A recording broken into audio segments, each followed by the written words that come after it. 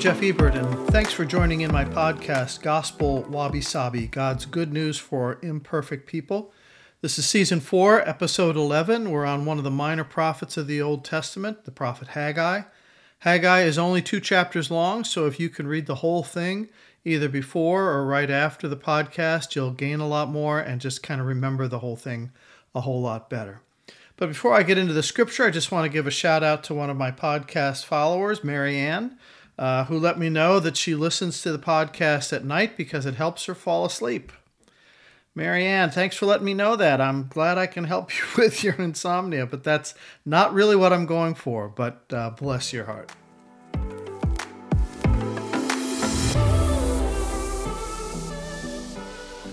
As some of you may know, one of my main lifelong hobbies has been to study and to teach various Japanese martial arts, mainly Judo and Aikido. I've invested over 40 years of my life in that pursuit, and I in many ways still feel like I'm a beginner. But knowing that may help you understand why I have this affinity for things Japanese, hence the wabi-sabi aspect of the podcast. But there's another Japanese idea that I'd like to talk about in this episode, and it's the wonderful Japanese pottery art called Kintsugi. Kintsugi, which means golden repair. It's the art of taking a broken piece of pottery and mending the fractured pieces back together with a lacquer mixed with gold, silver, or other precious metals. The art is to take what was once whole and then got shattered, and then to bring it back to life, broken, yet more beautiful. The story goes that back in the 15th century, a Japanese shogun broke his favorite teacup, and he sent it back to China to get it repaired. I don't know, maybe it was still under warranty. He was adamant that he didn't want a new teacup. He wanted his old cup restored. His persistence paid off, and when the cup was returned, the shogun was fascinated with how beautiful it was with the cracks and pieces mended together with liquid gold and silver. And so began the art of Kintsugi. Instead of trying to hide the cracks in the broken pieces, Kintsugi actually highlights and enhances the irregular patterns that are formed, and in doing so adds value to the broken object. Its brokenness is now part of its history, and accenting its brokenness actually increases the piece's value. Think about that for a second. Its brokenness is part of its history and actually increases its value.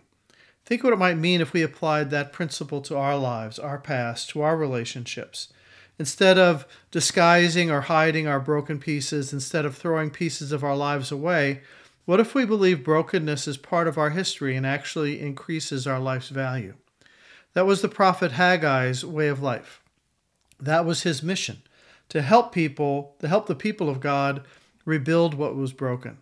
More than any of the other minor prophets, Haggai points people towards a God who heals and restores, who fills the cracks of life with gold and silver. Now, in case you're new to this podcast or haven't listened to previous episodes in the series, let me just set the stage. We're going through an overlooked portion of the Bible called the Minor Prophets to see how God brings hope to people in tough circumstances. The message of the Minor Prophets is intertwined with the history of the ancient nation of Israel. So we have to know some of the historical background to fully appreciate the message. After the death of King Solomon around the year 931 BC, the nation of Israel was split by a bitter civil war, and both sides of the conflict had their peaks and valleys, but mostly they abandoned their faith in Yahweh God. So God let them have their way. For several hundred years, the prophets spoke to the corruption and cultural decay that was eating away at their insides, while foreign armies were attacking from the outside. But nobody listened, and eventually both nations were conquered. And then their conquerors were conquered. Finally, in the year 586 BC, the magnificent city of Jerusalem, once the pride and joy of Israel, it was leveled to the ground, just burned to a crisp. And you can read about that in 2 Chronicles 36. The majority of the Jewish people were carried off into captivity in Persia, which is now modern-day Iraq and Iran. A number of the Psalms were written about this forced deportation and show the despair and the anguish of the Jewish people. The book of Lamentations grieves over this destruction of Jerusalem, as does the prophet Jeremiah. It was the death of all Israel's dreams. Now, in time, the Jews settled into living in their captive world, but always with the dream of someday returning to their homeland. Eventually, 2 small waves of people were allowed to return to Jerusalem. The second wave was led by a man named Ezra about 460 BC. Ezra's main goal was to rebuild the temple because the temple was the symbol of God's presence in Israel. Symbolically, the condition of the temple represented the condition of their hearts before God. So if the temple was still a pile of rubble, well, then that didn't say much for the people of Israel. Ezra starts to rebuild, but it's not going very well. Jerusalem is just in a shambles. You have to imagine a city like Aleppo, Syria, after being destroyed in the battle against ISIS, or some of the cities in Ukraine bombed into oblivion by the invading Russians.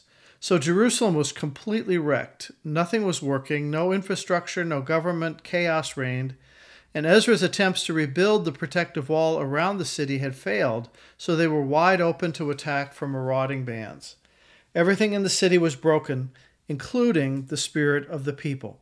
They grew complacent. They developed a me-first mentality. They forgot why God had called them back to Jerusalem. They forgot they were part of God's plan to rebuild and to restore. They forgot that they were God's Kintsugi. They were the gold and silver that would repair the broken temple and make it more beautiful than ever. So Haggai must bring hope to this very broken situation and to some very broken people. Let me read now, just from chapter 1, starting in verse 1.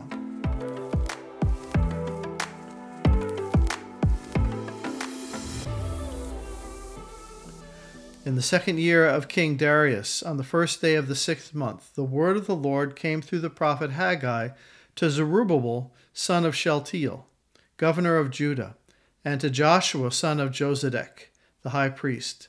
This is what the Lord Almighty says. These people say, the time has not yet come to rebuild the Lord's house. Then the word of the Lord came through the prophet Haggai. Is it time for you yourselves to be living in your paneled houses while this house, meaning the temple, remains a ruin? Now this is what the Lord Almighty says. Give careful thought to your ways. You have planted much but harvested little. You eat but never have enough. You drink but never have your fill. You put on clothes but are not warm. You earn wages only to put them in a purse with holes in it. And this is what the Lord Almighty says. Give careful thought to your ways. Go up to the mountains and bring down timber and build my house, so that I may take pleasure in it and be honored, says the Lord. You expected much, but see, it turned out to be little. What you brought home I blew away. Why, declares the Lord Almighty? Because of my house which remains a ruin, while each of you is busy with your own house.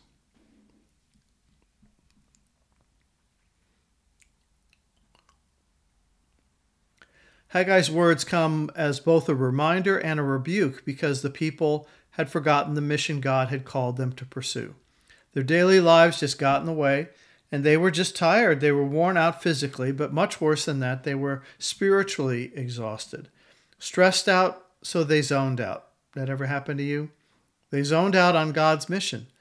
The legendary Green Bay Packers football coach Vince Lombardi once said, "Fatigue makes cowards of us all." And I know he's right. That's what happens when fatigue sets into body, mind, and soul.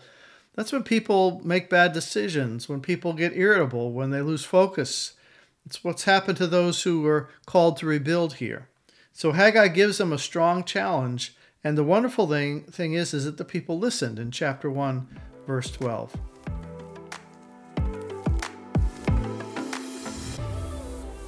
Then Zerubbabel, son of Shealtiel, and Joshua, son of Josedek, the high priest, and the whole remnant of the people obeyed the voice of the Lord their God and the message of the prophet Haggai, because the Lord their God had sent him, and the people feared the Lord. And then Haggai, the Lord's messenger, gave this message of the Lord to the people. I am with you, declares the Lord. So the Lord stirred up the spirit of Zerubbabel, son of Shealtiel, governor of Judah, and the spirit of Joshua, son of Josedek, the high priest, and the spirit of the whole remnant of the people. They came and began to work on the house of God, the Lord Almighty their God, on the 24th day of the 6th month. The Lord stirred up the spirit of Zerubbabel, stirred up the spirit of Joshua, stirred up the spirit of the whole remnant of the people. One short speech by Haggai, and the lights went on. I wish I could have been that kind of preacher. Probably every preacher does. 3 paragraphs and he had them eaten out of his hand. I wish. But it wasn't Haggai's speech that did it. It wasn't the cleverness of his words. It was God's Spirit at work in the hearts of the leaders and the people that stirred them up, propelled them to get back on track, to put life into perspective, and to focus on first things first. And that meant putting God first, getting focused on God's mission to rebuild what was broken. Remember, the temple was symbolic of their condition, of their own hearts before God. They would only find personal wholeness when they put God first and allow God to put the broken pieces of their lives back together. The same thing is true for us. We have to put Christ first in our hearts if we seek to repair the damage that sin has done in our lives and in the world. We still have the same mandate from the Lord to allow Christ to rebuild what is broken in us and in our world. And there is so much that is broken, both internally and externally. More and more, I think people have the sense that the external things around us are broken, that things are not working the way they should. Sometimes I don't want to engage with the news because there's sure to be another mass casualty shooting somewhere. The things we have trusted in have in many ways let us down. The government, the media, the economy, school systems, families, relationships, churches, our political and marketplace leaders, even our religious leaders. The things that we have trusted in the past have let us down. And so our confidence is shaken. And what's the solution to that? Pass a few more laws and regulations to get us back on track, raise more taxes to get more funding, or cut taxes to boost programs? I don't know. Which is it? Is the answer bigger government or lesser government? Maybe neither of those is really the answer. Personally, I don't think authentic Christianity fits neatly into any political party. Never has, never will. There's got to be a better way. But I think we've reached the point where there are so many variables we can hardly cope with the complexity of the mess that we're in. And I think we need to recognize it's not just that something is broken out there. It's not just some institution that needs fixing, or changing a few leaders will fix it. It's broken in here too. People are broken. We're broken inside. And that's where there are broken things in each of our hearts. And sin has fractured ourselves as well as our world. There's something that needs to be rebuilt within every one of us. Things in us that aren't working the way that we'd like them to. We've got problems and worries and griefs and burdens and sins that weigh us down and are stealing the joy out of life. Everybody has something that's broken within. That's universal. So we need to recognize our brokenness and then turn to the Lord to see how God can begin a work in us to face those problems and to deal with that brokenness in a restorative way. We come to the Lord to see how He can perform a spiritual Kintsugi on the broken pieces of our hearts. How does that rebuilding begin? Well, first step, a lot of people talk about wanting to change their situation or change the country or change the world. But how does that ever really happen? I mean, it sounds great, but how does it start? Whether we're talking about cultural or institutional rebuilding or rebuilding a broken life, the process is very similar. And that's when you realize that in rebuilding anything, the hardest step is probably the first one. Was it Confucius who said, a journey of 1,000 miles begins with a single step? What is it that first single step, what is that first single step going to be that gets you going to rebuild what's broken? Something has to stir in a person's heart. There has to be a starting gun that gets people going. And that starting gun is usually one of three things. First of all, it might be desperation, second, frustration, or third, inspiration. Desperation, frustration, or inspiration. First is desperation. Desperation that comes the moment you hit bottom. When you've got nothing left, no strength, no resources, no hope. Desperation means you've reached a dead end. Bottomed out, you've had it, nothing has worked. You're over the edge, holding on by your fingernails. And all you can do is to shout out that one very important four-letter word, H-E-L-P. You say, God help me. And this time you're serious. No more pretense, no more excuses. You realize deep in your heart you can't do it on your own. You go to God because you've got no other option. You're at the end of your rope. And then you find that God gives you something to hang on to. Desperation is for some the first step in beginning to rebuild. And this is a good place to be, especially if you're battling an addiction, alcohol, drugs, sex, spending, cutting, whatever it might be. Desperation reflects the first 3 steps of the 12-step program. which is really a scriptural model for how to rebuild a life. Because first you admit that you're powerless over your brokenness, that your life has become unmanageable, and if you don't reach that point, nothing can be done to help you. You have to admit your helplessness. Second, you have to come to believe that a power greater than yourself can restore you to sanity. A force outside yourself has to intervene, and that's got to be God. And third, you make a decision to turn your will and your life over to the care of God. You stop playing religion and you sincerely open yourself to a relationship with the Lord. If you're running away from God, if you're battling an addiction or some kind of compulsive chronic problem, then desperation is a good first step. You are brought to your knees in surrender, and that's a way to begin to change. The second way is through frustration, what is sometimes called having a Popeye moment. A Popeye moment. That's a phrase coined by Bill Hybels. Do you know how the old cartoon character Popeye? He would get pushed around by his arch nemesis Bluto because Bluto was always trying to steal the affection of Popeye's girlfriend, Olive Oil, which I never completely understood why. Anyway, but Bluto wanted olive oil for himself, and Bluto would bully poor Popeye until Popeye reached his boiling point, and he'd say, "I've had all I can stand, and I can't stand no more." Then he'd pop open a can of spinach, which temporarily gave him like superhuman strength, and he'd just beat the tar out of old Bluto. But a Popeye moment, it's not desperation, it's frustration. It's the moment that has been building up for a long time. The Popeye moment is when you say to yourself, "I won't live like this anymore. I must do something to change the situation I'm in." That's Rosa Parks saying she won't sit in the back of the bus anymore. That was her Popeye moment. And that's a good place to be if you say to yourself, "What I'm doing isn't working, so I have to change. I have to change myself, change my behavior, change what I'm doing if I hope to bring any change to my circumstances." Now, the danger with frustration is that people can also go negative. It's an anger that's rising, like the mercury in an old-fashioned thermometer. If it reaches the top and something explodes, some vent their pent-up anger on others and make things worse. But a godly frustration turns into a positive motivation. You become highly motivated to say, "With God's help, I will make a change. I'm tired of this way I'm living, and with God's help, I'm going to live differently." But the third way is the way of Haggai. Not desperation, not frustration, but a moment of inspiration, a sudden shocking awareness and epiphany that opens your eyes to see things from God's point of view. That's what happened to the leaders and people of Jerusalem. The proverbial scales fell from their eyes and they began to see things with God's heart, and that brought them to their knees, not in desperation, but in awe. You feel how God feels about something, and it shakes you. A moment of sudden insight. I mean, they've been living right next to the broken down temple, building and furnishing their own homes, while God's house was neglected. They saw it every day, but they didn't really see it. All of a sudden, then, God's Spirit stirs them up through Haggai's preaching. They realize that their priorities were all mixed up.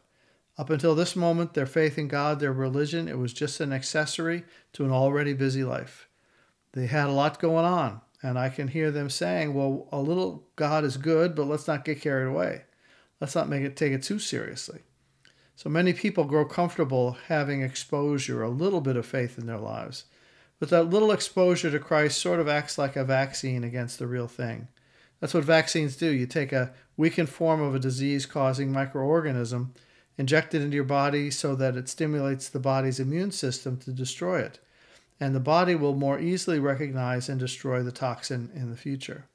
That's what will happen with people who get a small exposure to a weakened version of faith in Christ.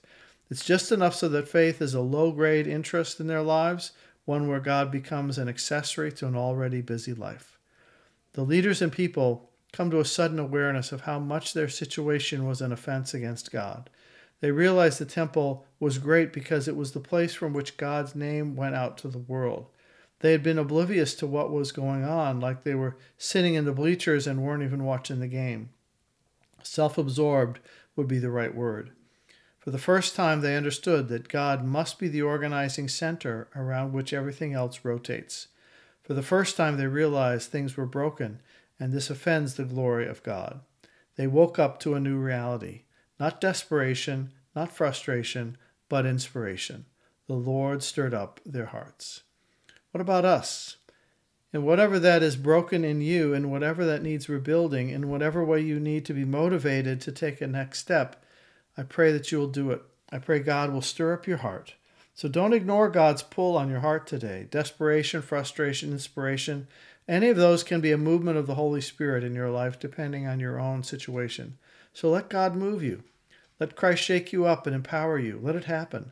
Let God open your heart to the broken things of this world, the broken people. Look inside yourself, but also look outside yourself. This is a hemorrhaging and hurting world. There are broken hearts and fractured families and lives everywhere.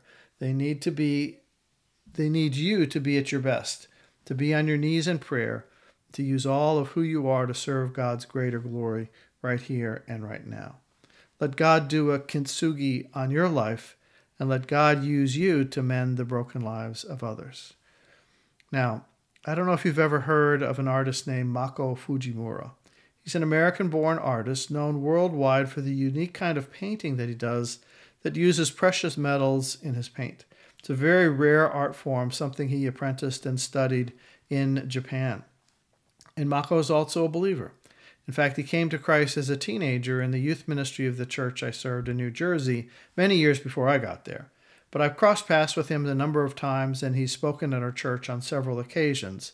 In addition to being a painter, he's also an author of some really good books. Culture Care is one of them, as well as Art and Faith, and a really excellent book called Silence and Beauty, which explores the issue of suffering through the lens of the novel Silence by Japanese Christian author Shusaku Endo.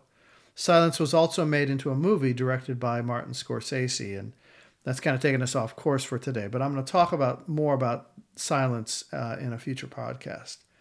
Well, what brought all this to mind was I ran across a commencement speech that Mako did for Judson University entitled Kintsugi Generation. So let me read a portion of his speech. In Japan, as you know, one of the many venerated cultural traditions is the tea ceremony. For centuries, there have been tea masters who perform the tea ceremony to visualize the invisible as a spiritual and artistic practice.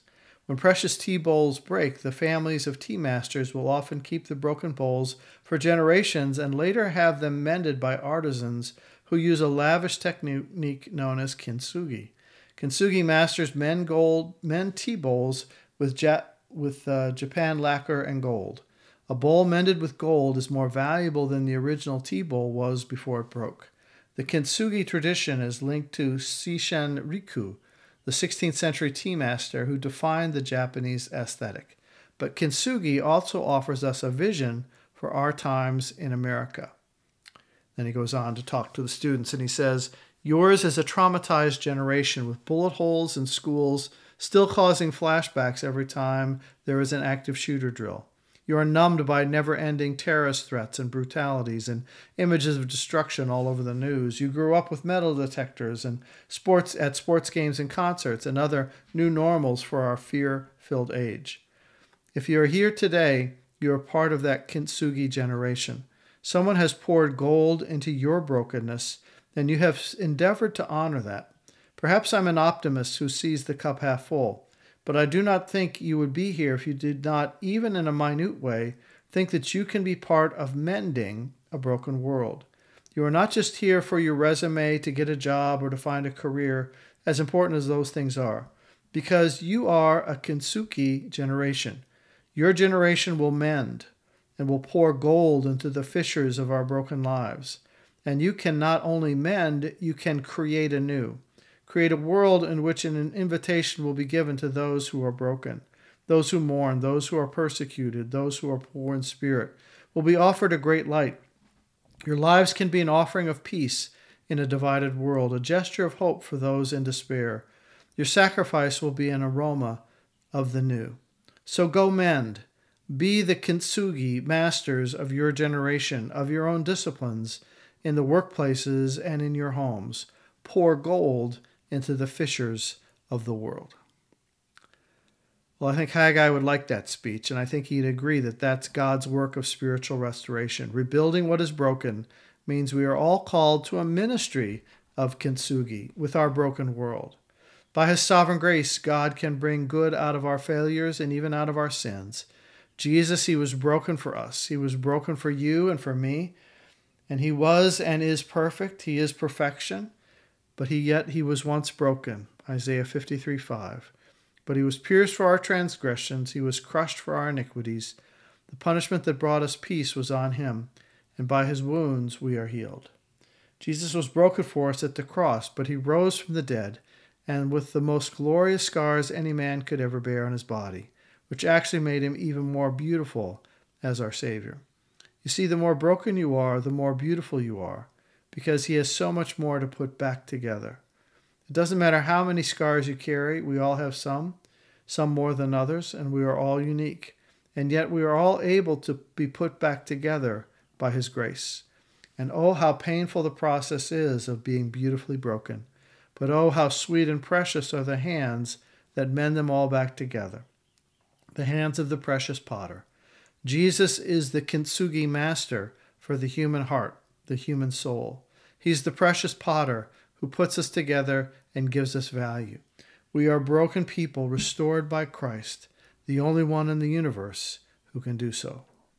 So today, can you embrace being beautifully broken? Can you embrace being beautifully broken?